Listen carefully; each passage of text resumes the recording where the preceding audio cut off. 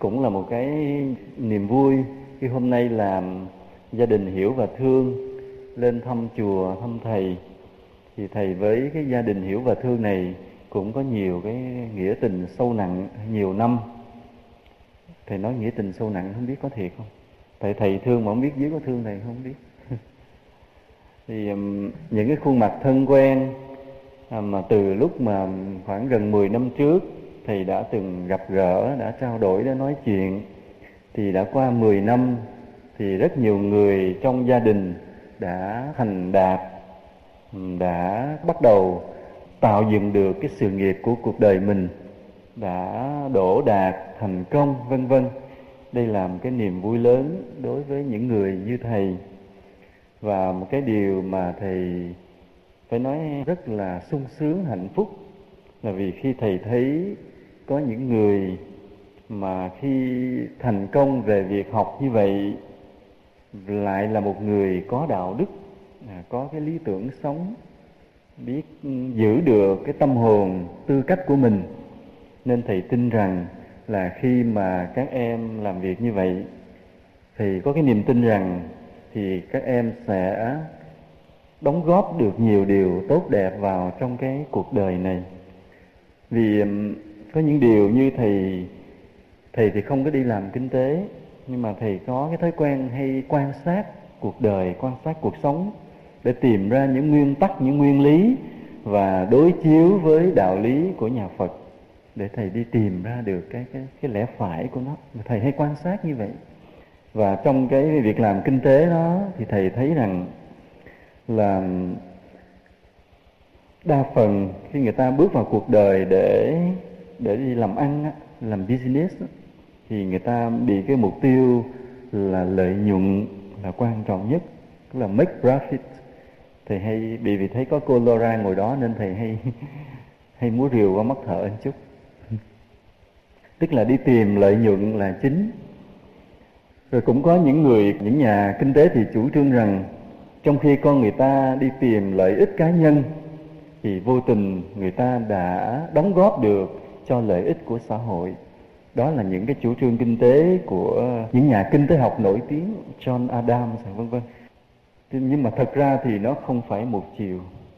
Ví dụ như cái câu nói đó nó chỉ đúng, nghĩa là trong khi đi tìm lợi ích cá nhân, người ta đã vô tình đóng góp cho lợi ích của xã hội. Câu nói đó chỉ đúng trong một xã hội có cái luật pháp ổn định, tốt, nề nếp, con người ta có cái chuẩn mực đạo đức nào đó để tuân thủ được luật pháp. Chứ còn nếu mà chỉ đi tìm lợi ích cá nhân, người ta rất dễ trở thành tội phạm vì sự ích kỷ tham lam, sự hận thù nóng giận, tự ái ác độc của con người là vô tận. Đó là lý do mà chúng ta thấy có những cái tập đoàn tội phạm, mafia chuyên buôn bán ma túy, kinh doanh những điều là ngoài luật pháp, illegal. Nên cái đi tìm lợi ích cá nhân không phải luôn luôn đã đóng góp cho lợi ích của xã hội, mà có nhiều khi đã phá vỡ xã hội. Thế thì cái việc mà các em có được cái kiến thức, có cái tài năng và có cái đạo đức thì chính là những nhân tố làm đẹp cho cuộc đời. Là sự thật là trong khi mình đi tìm cái cuộc sống, cái sinh kế, trong khi mình support myself, mình cái earn money cho cái living của mình, trong cái cuộc sống của mình, thì rõ ràng là mình đã đóng góp rất nhiều vào cho xã hội vì mình có đạo đức, nên yếu tố đó khá quan trọng. Thì những điều này thì chúng ta cũng đã trao đổi nhau rất nhiều, mà thầy chỉ nói nhắc lại một chút để nói lên cái niềm vui của thầy thôi. Mà thầy mong rằng làm sao cho đất nước Việt Nam nói riêng cũng như trên toàn thế giới nói chung là có nhiều người tuổi trẻ như vậy, giỏi giắng như vậy, đạo đức như vậy để làm cho cái đất nước này hoặc làm cái hành tinh này trở thành một cái nơi tốt đẹp cho cuộc sống của con người. Ở đây chúng ta để ý thế này, con người ta chứ rất dễ bị nhiễm, bị thẩm thấu, dễ bị ảnh hưởng bởi người khác. Chứ con người nào mà đủ lập trường, đủ trí tuệ để đứng vững một mình mà đánh giá mọi điều khi mọi điều đó đến với mình cái số người đó hiếm. Đa phần chúng ta bị nhiễm. Ví dụ như chung quanh chúng ta, người ta sống theo một khuôn mẫu vội vã, chụp giật, cạnh tranh. Lần lần mình cũng trở thành như vậy. Rất ít người thoát khỏi cái sự mà vội vã giành giật cạnh tranh đó để đi tìm một cuộc sống an tĩnh, đi tìm một cái hạnh phúc khác. Rất khó. Ở đây sự thật á, thì thầy cũng là những người đã qua cái tuổi trẻ và đang bước vào cái tuổi già. Bây giờ mặt thầy thấy già hơn phải không? Già hơn 10 năm xưa, đúng không? Lạc à? Thấy không? Thủy Tiên đâu mất rồi, thấy thầy già hơn. Thì thầy cũng vậy, cố gắng tìm hiểu đạo Phật, cố gắng tu hành và cũng cố gắng trao đổi với người khác. Và đôi khi thầy gặp một vị nào đó, thầy có cái quan điểm để thầy kính trọng. Mà có người thì thầy kính trọng trọn vẹn, có người thì thầy kính trọng 2/3, có người thầy kính trọng phân nửa. Là họ cũng có những quan điểm hay, những vị tôn túc lớn, người đàn anh đi trước thầy. Còn người đàn em của thầy thì chắc thầy phải chờ đợi. Là có hai hạng người, những vị tôn túc đi trước thì thầy có những người thầy rất kính trọng, nhưng có người kính trọng một phần. Còn những người đàn em thế hệ sau của thầy thì thầy vẫn đang chờ đợi. Và thầy hy vọng rằng 5 năm sau, 10 năm sau thì thầy sẽ có những người đàn em xuất sắc hơn thầy bây giờ để làm những điều lợi ích cho Phật Pháp. Bây giờ nói là những người đi trước thầy mà để thầy kính trọng thì bất ngờ. Thật ra thì có nhiều vị, ví dụ như Bác Hai Như Sanh ở dưới Hòa Hảo cũng là một người mà thầy vô cùng kính trọng. Là những vị tôn túc nổi tiếng của giáo hội, đã làm được nhiều điều tốt đẹp cho Phật Pháp, cho cuộc đời, thầy cũng rất kính trọng. Nhưng bất ngờ, lần thầy đọc bài báo về đất nước Bhutan. Bhutan biết tiếng Anh đọc là gì đó? Bhutan hả? Ở phía đông bắc của Ấn Độ, nằm trên Hy Mã Lạp Sơn. Tiếng đọc theo tiếng Pháp là Bhutan, không biết tiếng Anh là Bhutan hay Bhutan. Bhutan không? Yeah. Thank you. Thì cái vị quốc vương này là một thiền sư. Ông ngồi thiền, ông nhập định được. Và ông có cái giống như có thần thông. Ông rất hạn chế cái việc mà du khách đến với đất nước hoặc là đầu tư trong đất nước. Và những người sinh viên đi ra nước ngoài học là những người được chọn lựa thế nào đó mà khi học xong là về xây dựng đất nước, không có ngã lòng, giữ được văn hóa của mình. Mà trong đó có một câu nói mà thầy vô cùng tâm đắc cũng như là nể phục. Khi người nước ngoài hỏi ổng là cái tổng sản phẩm nội địa một năm của đất nước Bhutan này là bao nhiêu? Tổng sản phẩm nội địa, cái danh từ này chuyên môn của kinh tế, những ai học kinh tế tài chính thì chắc biết. GDP, Thủy Tiên rồi chắc biết không? Là chữ G là general không? Domestic product, tổng sản phẩm nội địa. Thì cái đó nó là cái gì thì phải nói dài dòng, mà nhiều khi thầy nói trật tại vì thầy cũng không phải chuyên sâu. Nó có hai cái là tổng sản phẩm quốc dân và tổng sản phẩm nội địa. Thì người ta hỏi ổng là cái GDP là gì? Tổng sản phẩm nội địa của đất nước Bhutan là bao nhiêu?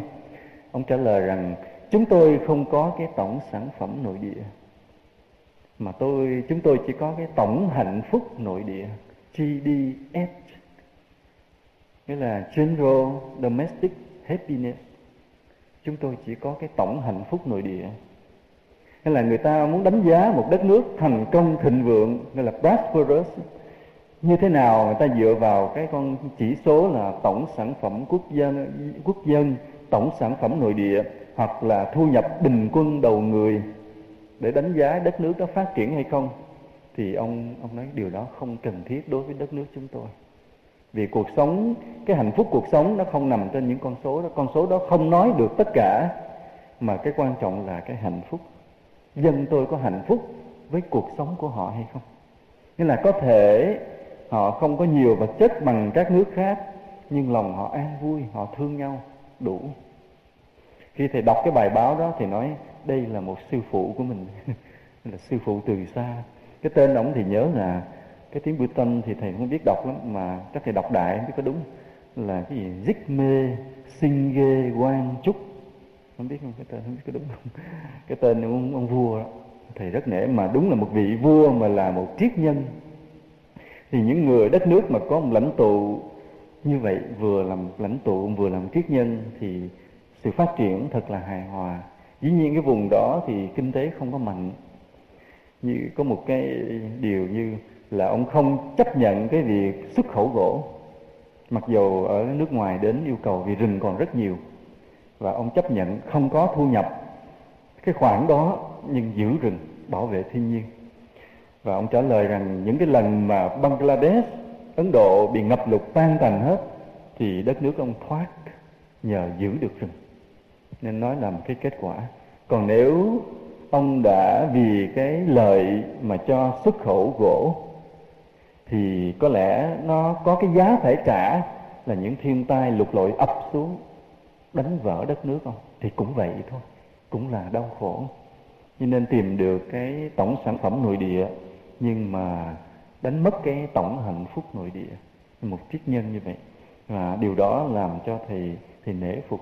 Là tuy không gặp ông, không biết ông không biết thầy, nhưng mà thầy thấy chỉ một điều nhỏ thôi đủ để thầy đánh giá đây là bậc thầy của mình, một con người như vậy. Vì thầy cũng có cái điểm giống là thầy nghĩ đạo Phật phải có cái gì nó áp dụng được trong cuộc sống này. Chứ đạo Phật không phải là để chúng ta ngồi đó mơ mộng về một thế giới khác. Đạo Phật là cái cách để sống thực tế trong cuộc đời này, mà làm cho chúng ta sống đẹp, sống tốt, mình thương yêu được con người, vượt qua được những đau khổ, chịu đựng được những nghiệt ngã của cuộc đời, những cay đắng, những cái khắt khe. Chúng ta hạnh phúc, chúng ta làm được cho người khác hạnh phúc. Phải đạo Phật phải như vậy. Thì ở đây các em là những người trí thức, có học và có tư cách. Cho nên trong những ngày vui như thế mà rủ nhau lên chùa thăm thầy, nó là những cái, thì nói là những cái mầm đầu tiên, những cái mầm đầu tiên. Nếu như không phải chỉ có nhóm mình tin rằng nó sẽ có nhiều nhóm khác như vậy, mình tin như vậy, nhưng mà mình thấy chưa nhiều lắm, thì cũng coi như là các em là những cái gia đình này làm cái mầm, một trong những mầm đầu tiên nào đó để kêu gọi, để xây dựng, để làm gương trong cái lớp trẻ mới, xây dựng lại cái văn hóa, văn minh của dân tộc, là những người trí thức giỏi nhưng có đạo đức, có tư cách. Và như vậy, trong khi mình sống giữa cuộc đời, mình đem kiến thức tài năng để phục vụ, để kiếm sống, kỳ thực mình đã gieo rắc vào đó nhiều điều tốt đẹp âm thầm. Nên đây là cái mà thầy vui mừng lắm. Mà thầy mong rằng là các em không có dừng lại cái điều tốt đẹp này, không đến nơi mình làm cái dấu chấm hết, không phải là một cái final point, một cái dấu chấm hết, mà nó chỉ là một dấu comma, một dấu phết, rồi sau đó còn nhiều mệnh đề tiếp. Nghĩa là mình sẽ truyền đạt được cái kiến thức này, cái tài năng, cái đạo đức, cái tư cách này cho những người đàn em của mình, và làm nó lan rộng ra, để trong xã hội có nhiều người như vậy. Vì như thầy nói lúc nãy, người ta dễ nhiễm. Nếu trong cái môi trường mà người xấu nhiều thì xã hội đó sẽ đi dần đến cái xấu rất nhanh, mà cái xấu ở giai đoạn sau nó đi theo cấp số, có thể cấp số nhân. Ví dụ như ở bước đầu thì trong 10 người có 2 người xấu, 1-2 người xấu, thì 7 người, 8 người còn lại không có cái gì để giữ mình mạnh mẽ, thì cái xấu từ 2 người này bắt đầu nó lan ra. Thì nó lan theo cấp số cộng chậm. Nhưng mà hễ nó đã lan đến được phân nửa rồi thì phần còn lại nó lan theo cấp số nhân. Mà có thể nó lan được đến 8-9 phần rồi thì phần còn lại nó lan theo cấp số lũy thừa, là mình buông xuôi tay luôn, là thế gian này thành địa ngục liền. Còn cũng vậy, nếu mà chúng ta có những người tốt, mà những người này mạnh mẽ truyền cái tốt đi, chứ không dừng lại ở nơi mình, thì bắt đầu vậy, cũng bắt đầu những cái bước rất vất vả cực khổ, là cái người tốt cũng sẽ được lây lan nhiễm với cấp số cộng chậm chậm như vậy. Nhưng mà nếu ngày nào đó phân nửa cái xã hội này là người tốt thì bắt đầu cái số người tốt nó tăng nhanh theo cấp số nhân. Mà đến khi nào mà 8-9 phần của cái xã hội này là người tốt thì phần còn lại nó được thanh toán cái rẹt liền theo cấp số lũy thừa, là thế gian này trở thành thiên đường Heaven.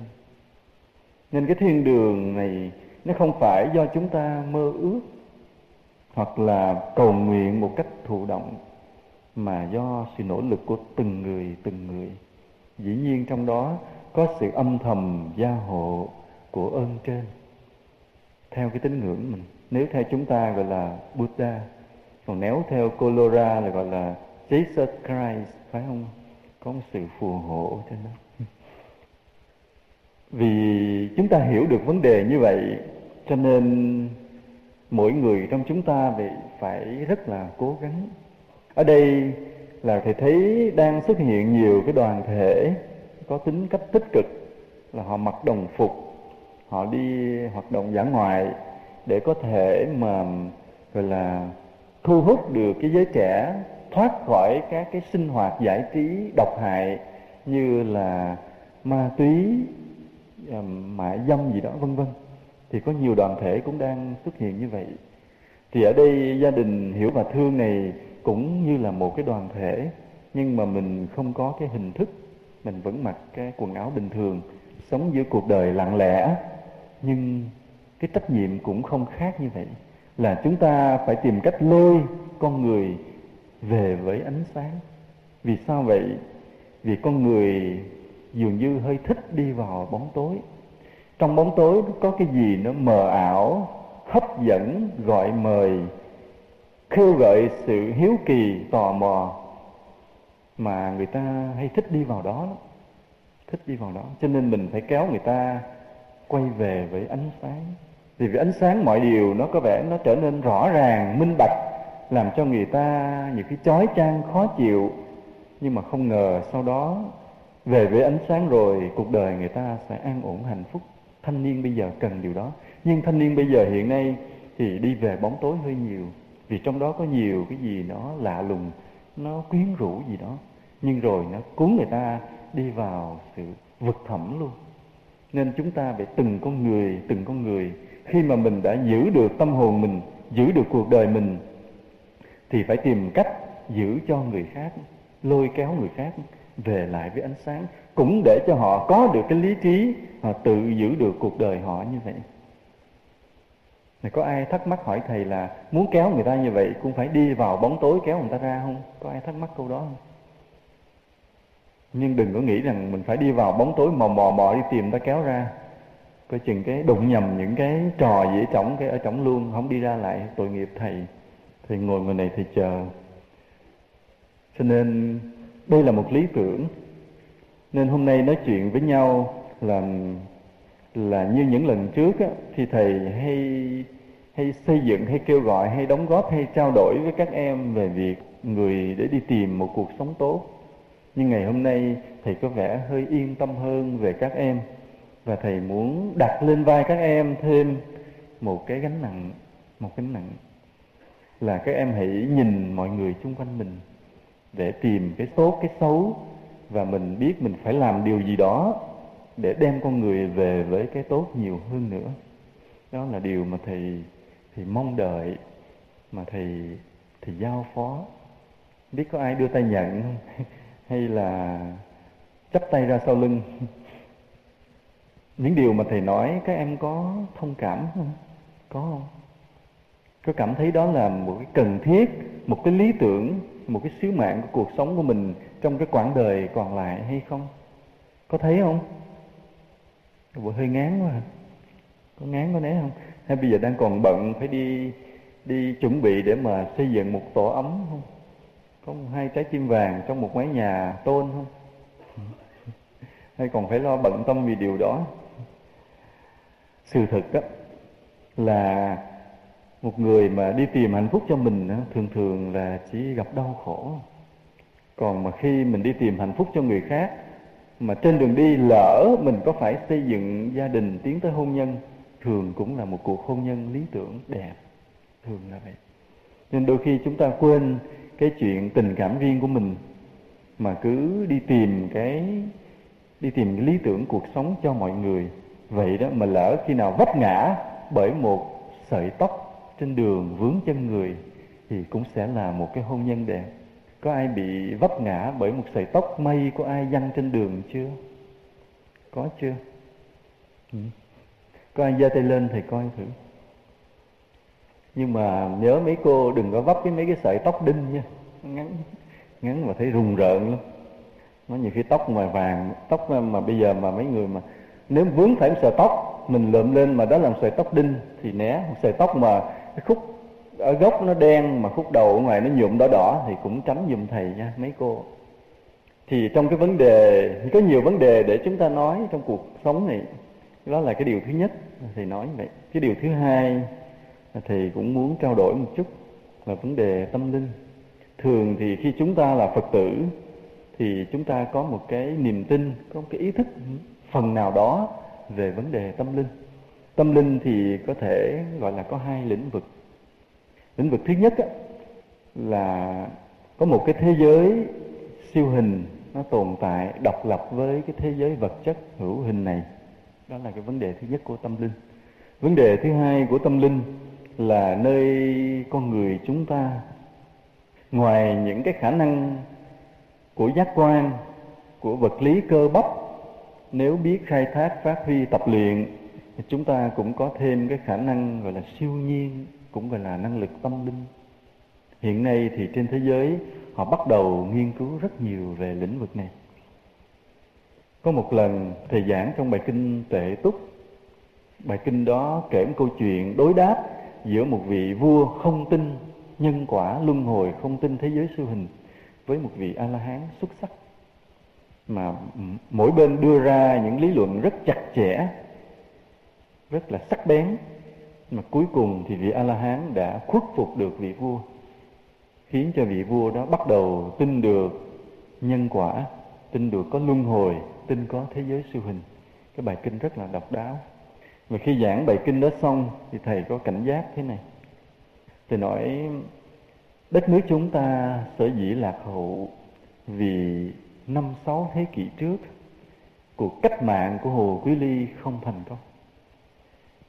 Thì lúc đó nếu ông Hồ Quý Ly mà ông giữ được cái độc lập đất nước, ông áp dụng cái nền giáo dục cải cách cho học toán, học lý, dạy nghề, thì ngày hôm nay mình đã trở thành một cường quốc.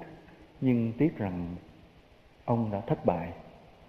Vì khi nhà Minh đưa quân sang đánh, lấy cái danh nghĩa là phù trần diệt Hồ, người dân mình đã dại khờ tin theo và chỉ những chỗ đóng quân bí mật của nhà Hồ cho nhà Minh biết hết, và nhà Minh nhanh chóng đập tan, tiêu diệt nhà Hồ, và đất nước mình rơi vào nô lệ. Sau khi mà Lê Lợi giành được độc lập, mình vẫn đi theo lề lối cũ cho đến cái ngày Pháp sang đô hộ mình mới mở mắt ra rằng cái nền giáo dục từ chương của mình đã không chịu đựng nổi trước cái sự xâm lăng của một đất nước mà họ có nền khoa học kỹ thuật quá tiên tiến. Nên chúng ta đã bị một nỗi nhục mất nước, và đó là nỗi ân hận đến ngày hôm nay. Chúng ta vẫn là một đất nước lạc hậu, nghèo khổ so với nhiều quốc gia trên thế giới. Và thầy cảnh giác rằng 5 thế kỷ sau chúng ta lại một lần nữa mang nỗi nhục nữa, nếu ngày hôm nay mình không bắt đầu bước vào cái sự nghiên cứu nền khoa học tâm linh. Các nước tiên tiến trên thế giới hiện nay như là Mỹ, Nga, Trung Quốc, Anh, Pháp, Đức đều bí mật có những cái bộ phận cơ quan nghiên cứu về tâm linh, năng lực siêu nhiên, thế giới siêu hình. Và họ lần lần tổng kết thống kê được nhiều con số có ý nghĩa. Nhưng mà Việt Nam mình vẫn chưa nhiều lắm. Nhà nước có thành lập rồi những cơ quan nghiên cứu ứng dụng năng lực sinh học UIA, tuy nhiên vẫn chưa đủ mạnh. Và như vậy thầy nói 5 thế kỷ sau, lúc đó nền văn minh của thế giới bước sang một cái lĩnh vực mới, hoàn toàn mới mẻ. Là sao? Là lúc đó họ kết hợp được cái sự tiến bộ của vật lý, kỹ thuật với tâm linh. để họ có những vũ khí mới, những cái kỹ thuật mới rất là đặc biệt, thì Việt Nam mình vẫn tiếp tục lẻo đẻo đi ở phía sau nữa. Vì chúng ta không bắt kịp được, không chuẩn bị được ngay từ ngày hôm nay. Đó là vấn đề lớn. Vấn đề lớn. Vì sao vậy? Vì vấn đề tâm linh nó không phải là vấn đề mê tín nữa. Mê tín chỉ là gì? Là tin một điều không có thật, không đủ chứng cớ. Còn ở đây tâm linh nó bắt đầu trở thành một hiện tượng khách quan có thật, dù chưa chứng minh được hết, dù chưa tìm được hết những nguyên lý của nó, nhưng nó có thật. Nên các nước trên thế giới đã nhanh chóng tìm cách, nghĩa là nghiên cứu để áp dụng liền. Vì hễ cái gì có thật là cái đó nó là điều đáng để chúng ta phải biết. Nó là một điều đáng để chúng ta đưa vào thêm trong kiến thức của nhân loại. Nên nó quan trọng. Nhưng mà đất nước chúng ta chưa chuẩn bị đủ điều đó. Nên ở đây hồi nãy thì thầy, ý thứ nhất thì thầy muốn cho các em có thêm cái lý tưởng là làm sao truyền được cái văn hóa mới, cái lý tưởng cuộc sống, cái tư cách, cái đạo đức đi nhiều vào trong lớp trẻ chung quanh mình, để kéo người ta về với ánh sáng. Cái ý thứ hai là thầy muốn các em bắt đầu quan tâm đến, concern about, concern on cái vấn đề tâm linh. Chữ tâm linh thầy không biết tiếng Mỹ dịch là cái gì mới đúng. Spiritualism. Thank you. Nên thầy có nói sai là có vị có người, một cái giáo sư tiếng Anh dưới kia chỉnh thầy, rất là yên tâm. Đó là điều thứ hai là thầy muốn trao đổi như vậy, vì nó là cái tương lai, cái văn minh tương lai của nhân loại. Nó khác với cái hiện tượng mê tín là những người thích đi tìm tâm linh mà không có kiến thức của khoa học kỹ thuật vật lý. Những người đó rất dễ trở thành mê tín. Còn cái văn minh thực sự là cái người mà nghiên cứu tâm linh, nhưng họ đã có cái kiến thức của khoa học kỹ thuật của vật lý, họ có cái chặt chẽ logic của toán học, nên họ hãy nói vấn đề nào, tìm hiểu vấn đề nào, nó chặt chẽ từ bước đầu đến bước cuối. Nó không phải là người dễ tin. Và những người đó chính là các em, những người trí thức. Khi mà bắt đầu mình quan tâm đến tâm linh thì mình có cái nhìn của mình nó vững vàng, nó không có dễ tin, không mê tín, có cái chặt chẽ hợp lý nhưng không bác bỏ. Đây là cái hai vấn đề mà thầy muốn gợi ý trong ngày hôm nay. Nhưng mà hôm nay thì thầy không muốn nói dài, và thầy muốn tiếp tục thời gian là để dành phần cho mọi người. Ai có cái câu hỏi gì dễ dễ thì hỏi, thầy trả lời, đừng có hỏi khó quá. Và cái phần thứ ba là gặp nhau đây rồi chia tay, cho nên mình có một chút văn nghệ bỏ túi, vì các em không có ở lại ngày mai cũng sẽ có văn nghệ Vu Lan. Bây giờ có ai hỏi gì không? Nam mô Di Đà Phật. Kính thưa thầy, cũng mong thầy nói là để cho các bạn trong gia đình hiểu thương cũng được nghe luôn. Là vừa rồi em có gặp một người bạn, thì họ cũng tâm sự là ở trong gia đình thì họ được nuông chiều rất là nhiều, nói chung là được thương và chăm lo, nên là ra ngoài đường thì họ cũng nghĩ rằng cái người đó thì cũng quan tâm đến những bạn khác cũng như vậy. Nhưng mà bạn đó lại có một cái tư tưởng là kêu nếu mà người nào mà đối xử tốt đẹp với mình như trong gia đình mình thì mình cũng đối xử như vậy. Còn nếu mà người nào đối xử thế nào thì mình sẽ đối xử như thế. Nếu mà như là cái người đó mà chơi xấu mình thì mình cũng sẽ chơi xấu giống y vậy. Anh kêu sao lại lúc đó thì em có hỏi là anh kêu sao lại mình đừng có chơi xấu, kêu sao lại không chơi xấu. Đúng ra người ta họ chơi xấu mình phải chơi xấu là 10 gấp 10 lần. Tại vì nếu như vậy thì em nói thì bạn đó nói vậy, em kêu sao lại có cái tư tưởng như vậy. Và em cũng mong thầy nói là có nên có những cái tư tưởng và có nên đáp lại cái bạn chơi như thế nào thì mình chơi như vậy hay không. Thực ra thì khi Lạc hỏi thầy điều đó thì Lạc đã không đồng ý cái quan điểm sống của người bạn đó rồi, phải không? Đó. Thì Lạc có thể là đủ ngôn ngữ, đủ nhiệt tình để phản bác bạn đó và để kêu gọi một lối sống mình hy sinh hơn, phải không? Nhường nhịn vị tha hơn. Nhưng mà muốn lợi dụng thầy, nhờ thầy nói giùm cái ý của mình, phải không? Được. 5.000 sẽ nói. Thì đúng như vậy, là bây giờ có một người xấu, không? Cái mình đối xử xấu thì thế gian này có hai người xấu. Bây giờ nhìn trên tổng quát cuộc đời này xấu thêm chút. Vì nếu có người xấu, mình đừng thèm xấu, thì cuộc đời chỉ dừng lại có một người xấu, không thêm nữa. Đó là cái thứ nhất, phải không? Là cái thứ nhất. Nên chúng ta không nên đối xử xấu như là người ta đã đối xử xấu với mình, để cho cuộc đời này đừng thêm nhiều người xấu. Lý do thứ nhất. Lý do thứ hai là cái quan điểm mà ăn miếng trả miếng đó, nó làm cái gì nó máy móc, và nó biểu lộ cái tâm của mình vẫn còn có cái ích kỷ và sân hận. Người ta thương mình thương lại, người ta ghét mình ghét lại, nó tầm thường quá. Nó vẫn làm cái gì của ích kỷ, lấy mình để làm cái tiêu chuẩn mà đánh giá sự tốt xấu người khác, lấy mình làm tiêu chuẩn mà để chọn lựa cái sự đối xử với người khác. Nghĩ người ta đối xử với mình ra sao, mình chọn lựa cái thái độ trở lại như vậy.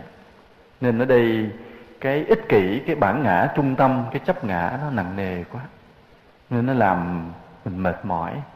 Và nếu chẳng may mà trong cuộc đời mình gặp nhiều người xấu hơn là nhiều người tốt, thì những cái thái độ hành động của mình phát ra bên ngoài, tính trong tỷ lệ cuộc đời của mình là cái tỷ lệ xấu nó nhiều hơn tỷ lệ tốt. Thì khi mình chết, ngày mình chết để tổng kết lại cuộc sống của mình, thì 2/3 là xấu, 1/3 là tốt. Bởi vì trong cuộc đời mình gặp 2/3 người xấu, gặp 1/3 người tốt. Phải uổng không? Nên ở đây mình vượt lên điều đó. Dù là cuộc đời đối với mình như thế nào, mình vẫn cố gắng đối xử tốt, để trong ngày mình buông tay nhắm mắt, thì không vì lý do của ngoại cảnh bên ngoài người ta xấu tốt, cuộc đời mình vẫn trọn vẹn là một người tốt. Nó làm cái hạnh phúc, nó làm nụ cười mãn nguyện khi mình từ bỏ thế gian này để ra đi về cõi vĩnh hằng với ai, Colora? Về cõi vĩnh hằng với ai? Cái thứ ba nữa là cái việc mà ví dụ người ta đối xử xấu với mình mà mình vẫn kiên nhẫn đối xử tốt. Tức là thà người phụ ta chứ ta không phụ người. Thì nó có cái tích cực của nó là bất ngờ nó chuyển hóa lại cái người xấu đó. Nó chuyển hóa người xấu. Người xấu sẽ từ từ họ phải suy nghĩ lại, họ sẽ có được những tấm gương. Và như vậy, thay vì như cái hồi nãy lần đầu thì nói hễ một người xấu đừng thêm người xấu nữa, không đâu. Nếu một người xấu mà mình vẫn tốt, thì cái một người xấu kia lần lần còn phân nửa xấu. Họ sẽ bị chuyển hóa đó. Họ sẽ được những tấm gương. Họ phải suy nghĩ lại. Họ không thể xấu mãi được. Là như vậy.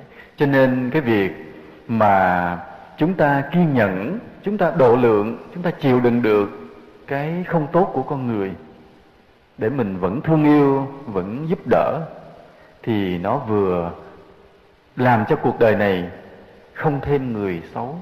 Thứ hai, làm cho chính cuộc đời của mình luôn luôn là một cuộc đời tốt đẹp. Và thứ ba, nó có tác dụng giáo dục lại con người. Nên vì ba lý do đó, nên chúng ta không nên quan niệm ăn miếng trả miếng, mà vẫn tiếp tục hy sinh độ lượng tốt đẹp, dù người bạc đen lừa dối, dù đời cay đắng như vôi. Ngày nào bầu trời còn nhiều mây bay, lòng ta vẫn cứ thương con người. Dù đời còn gặp nhiều chông gai, trọn đời vẫn cứ đi lên chùa hoài. Ai hỏi gì nữa không? Thầy cho con hỏi là trong xã hội cái vấn đề mà thể lực đó thầy, vấn đề chiều cao, thì có người họ cao, xã hội mình chỉ là trung bình 1m6, mà có người có thể cao tới 1m8 hoặc 1m9 hơn. Thì trong quá trình đi tìm có thể là người yêu, hoặc là không có xứng, tìm không ra vợ thầy, có thể có đứa cao, bạn có đứa cao trên 1m8 mà muốn thấp không thấp được. Vậy cao có phải là phước hay tội vậy? Nhiều khi giàu quá thì cũng được, càng hơn cũng được, còn cao quá nữa sao? Nghĩa là ý muốn tìm một người yêu vừa với kích thước của mình hay sao? Dạ, tức là chút chứ còn nhiều khi lệch quá cao không tới vai người khác lụng. Mình cũng khó nói chuyện nào. Thế này, đây là cái quan niệm của xã hội một cách tự nhiên, là thường thường ví dụ như trong một cặp vợ chồng, nói là thành vợ chồng hoặc là chưa thành vợ chồng, thì là những người yêu với nhau, thì người nam có vẻ hơi lớn con hơn người nữ một chút, hay là hơi cao hơn một chút, hơi mạnh hơn, vạm vỡ hơn một chút. Đó là cái quan niệm người ta nhìn như vậy, người ta coi gọi là xứng đôi vừa lứa, thường là như vậy. Thì dĩ nhiên nó cũng có không phải một số đâu mà khá nhiều trường hợp cũng không được như vậy lắm, là cũng có cái sự hơi ngược lại hoặc là không tròn vẹn, hoặc có khi ông chồng rất cao mà bà vợ lại rất thấp cũng có, chứ không phải là hơi cao hơn một chút. Hoặc là có người vợ thì rất là cũng là tròn đầy bụ bẫm, và người chồng thì là lông tông ốm yếu, cũng có trường hợp như vậy. Nhưng mà thường thường người ta gọi là xứng là phải vậy người. Về thể lực, hình vóc thì người chồng hơi prominent hơn một chút, hơi nổi bật, hơi lỗi, nghĩa là có cái trỗi hơn một chút. Là vì sao như vậy? Vì nó có cái lý do của nó trong cái tâm sinh lý của con người, trong cái đời sống của con người. Người phụ nữ không bao giờ mạnh bằng người đàn ông. Ta gọi là người phụ nữ là phái yếu, phái đẹp, còn người đàn ông là phái mạnh. Nên cái tâm lý của người phụ nữ khi lập gia đình thì luôn luôn chúng ta nhớ cái câu mà người xưa nói rất là chuẩn, là núp bóng tùng quân. Thì người chồng của mình như một cái cội cái tùng vững chắc, kiên cường chịu đựng được sương tuyết, và mình như là một cái dây leo vậy, về đó để nhận được cái sự bảo bọc, che chở. Vì mình là người nữ yếu đuối, không thể mà gan dạ bước ra ngoài xông xáo được. Đó là quan niệm. Như mấy ngày trước ông thầy ông nói chuyện, ông cũng là nhà giáo, rồi ông kể chuyện một cái cô giáo vậy, cũng đi dạy rất là tích cực, dạy nhiều giờ rồi sụp đổ luôn vì sức khỏe không chịu nổi. Nên nói gì thì nói, người phụ nữ không thể mạnh bằng người đàn ông được. Chỉ trừ cái người phụ nữ mà đến từ Mỹ Châu thôi, come from America, thì người đó có thể mạnh hơn người đàn ông ở đây được. Nhưng mà vẫn không thể mạnh bằng người đàn ông ở bên xứ đó. Nên về thể lực như vậy. Nên trước hết vì cái tâm lý đó mà con người đã dần dần thành hình một cái khuôn mẫu của một cặp uyên ương hay một đôi lứa yêu nhau như vậy. Người đàn ông phải hơn chút xíu. Đó là vì cái tâm lý là người nữ muốn tìm một chỗ dựa. Ngược lại thì người nữ cũng nghĩ rằng mình sẽ đóng góp được nhiều điều cho người trong cái mái ấm gia đình đó, là đóng góp được cái sự dịu dàng, cái tình thương yêu, cái sự chăm sóc con cái, những việc nhỏ bếp núc, may mặc, thêu thùa, vân vân. Những điều đó cũng là những cái điều quan trọng trong cuộc sống. Đó quan điểm từ xưa. Nhưng ngày nay bắt đầu lộn tuồng phèo rồi. Bây giờ rất nhiều cặp vợ chồng mà người vợ đi làm, ông chồng ở nhà nấu cơm. Bây giờ bình thường rồi. Bây giờ thì bình đẳng rồi. Nhưng mà quan điểm từ xưa vậy. Thì bây giờ trong trường hợp mà chúng ta không gặp được cái người vừa ý lắm, nhưng mà chúng ta nhớ cái gốc của nó là người nữ tìm chỗ dựa. Và trong tình yêu, người phụ nữ chỉ yêu người nào khi họ kính trọng người đó thôi. Cho nên ở đây ví dụ như mình bị một cái nhược điểm về hình thể, ví dụ mình quá cao, thì không có người phụ nữ nào cao, mình vừa lòng người đó mà người đó lại thấp quá, cái cũng khó chịu. Hoặc là mình thấp mà người phụ nữ mình chọn thì họ lại cao, cũng không vừa. Thì nếu mà nói về tâm lý hình vóc, quan điểm truyền thống thì là một bất lợi.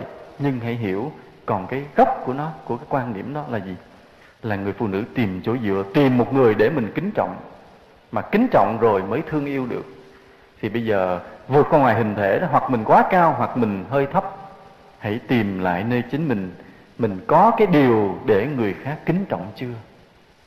Nếu mình có cái điều để cho người phụ nữ kính trọng, để cho họ yêu, thì bất chấp mình là người như thế nào, có thể mình lùn như Napoleon, hoặc mình cao lêu nghêu như Abraham Lincoln, thì cỡ nào người ta cũng yêu hết. Ngày xưa Tùng Lâm nghĩa là vừa lùn vừa xấu mà có người vợ đẹp như tiên, vì có cái gì để người ta nể phục. Cho nên quan trọng là vậy. Là ví dụ như khi mình khó tìm được cái ý trung nhân, thì đây là điều mà thầy khuyên thành thật, đừng tìm nữa, hãy đến chùa. Không phải thầy chưa kêu tu đâu, đừng sợ. đến chùa để thứ nhất là mình thực hành một số đạo lý, nâng cái nhân cách mình lên, công quả tạo phước, bước ra ngoài xã hội làm nhiều việc từ thiện, siêng năng học tập vân vân. Nghĩa là cái nhân cách mình đặc biệt vượt lên từ từ. Đến lúc cái nhân cách mình đủ rồi đó, thì nó đủ để vượt qua được cái quan niệm truyền thống trong lòng cái người phụ nữ mà mình thương yêu, mà nào giờ họ không đói hoài tới mình. Nhưng mà đến khi mình nâng cái nhân cách mình lên rồi, thì bỗng nhiên hôm nay họ nhìn lại, họ thấy cái anh chàng hơi thấp mà ngày xưa mình chê, sao bữa nay có cái gì đặc biệt, nổi bật, dễ thương, sâu sắc cái gì đó. Và họ cảm thấy cái hình vóc không còn quan trọng nữa. Chính cái tư cách, cái giá trị, cái tài năng người đó đủ để đảm bảo hạnh phúc lâu dài về sau. Thì nói như vậy có đúng tâm lý các cô không? Đúng không? Không lẽ thì nói trật không ai hết trơn vậy? Đúng không? Ủa mấy cô mà cũng bị đặt đúng nữa. Ai hỏi gì nữa không? Mô Phật. Bậc thầy cho con hỏi cũng về phương pháp tu hành, nhưng mà trong này nó có 3 ý. Ý thứ nhất á, con có một số bạn bè của con thường nói rằng họ thất bại trong cuộc sống. Ví dụ một số sinh viên ra trường nhưng mà không có cơ may kiếm việc làm, hoặc là những việc làm đã tới bên mình rồi nhưng mà cuối cùng mình cũng bị dụt bỏ. Hoặc là có những người họ cũng muốn tu ở đây, họ muốn phát một cái tâm tốt, họ làm một cái điều thiện gì đó, nhưng mà họ hoàn toàn bị cản trở. Thì con bậc thầy cho con hiểu một ít nguyên nhân và cách chuyển hóa của nó. Cái thứ hai nữa là cách kiềm chế trong cuộc sống. Vì ở đây thì nó yên tĩnh, nhưng mà về thành phố thì cuộc sống nó nhiều cái tự ái, rồi nhiều nó bức xúc. Nhưng mà để kiềm chế được mình thì cái phương pháp đến bây giờ cũng chưa có hiệu quả. Một cái ý nữa, ví dụ như chính bản thân con, khi phát hiện ra mình một điều xấu, mình không muốn đi theo con đường đó, hoặc là mình muốn sửa mình, nhưng mà khởi niệm tốt thì đã có, nhưng mà phương pháp thế nào để mà mình duy trì được cái ý niệm của mình về với con đường tốt? Mô Phật. Thứ nhất là cái sự thành công và thất bại, sự thành bại ở đời, phải không? Nguyên nhân của nó, để mình biết nguyên nhân, mình đi tìm cái sự thành công cho nó chính xác. Thứ hai là vấn đề muốn làm việc thiện bị cản trở hay bị tư cách, không? Tức là cái cuộc sống nó làm cho tâm mình hay bị ảnh hưởng, dễ có tâm xấu. Và thứ ba là khi mình khởi được tâm tốt, làm sao để duy trì, phải không? 3 cái ý như vậy. Thì cái thứ nhất, cái thành bại ở đời thì mình nói đơn giản, dễ hiểu trước á, là theo luật nhân quả, làm có phước hay là ít phước. Ít phước là bại. Đó là cái câu trả lời đơn giản, dễ hiểu. Tuy nhiên bước vào trong chút xíu, bắt đầu nó có nhiều cái rắc rối ở trong đó. Mình thấy có những người nhiều khi họ siêng học, giỏi vắng, nhưng khi bước ra đến xin việc làm dễ bị từ chối. Ta dòm thấy mặt người ta lắc đầu. Nhưng có người đến thì người ta ân cần tâm hời. Hoặc có những người mình chạy vậy để tìm việc làm, gần được có bị vụt, còn là những cái thất bại. Mà thất bại đó là thất bại của người trẻ bắt đầu mới ra trường, bị cái đó nhiều.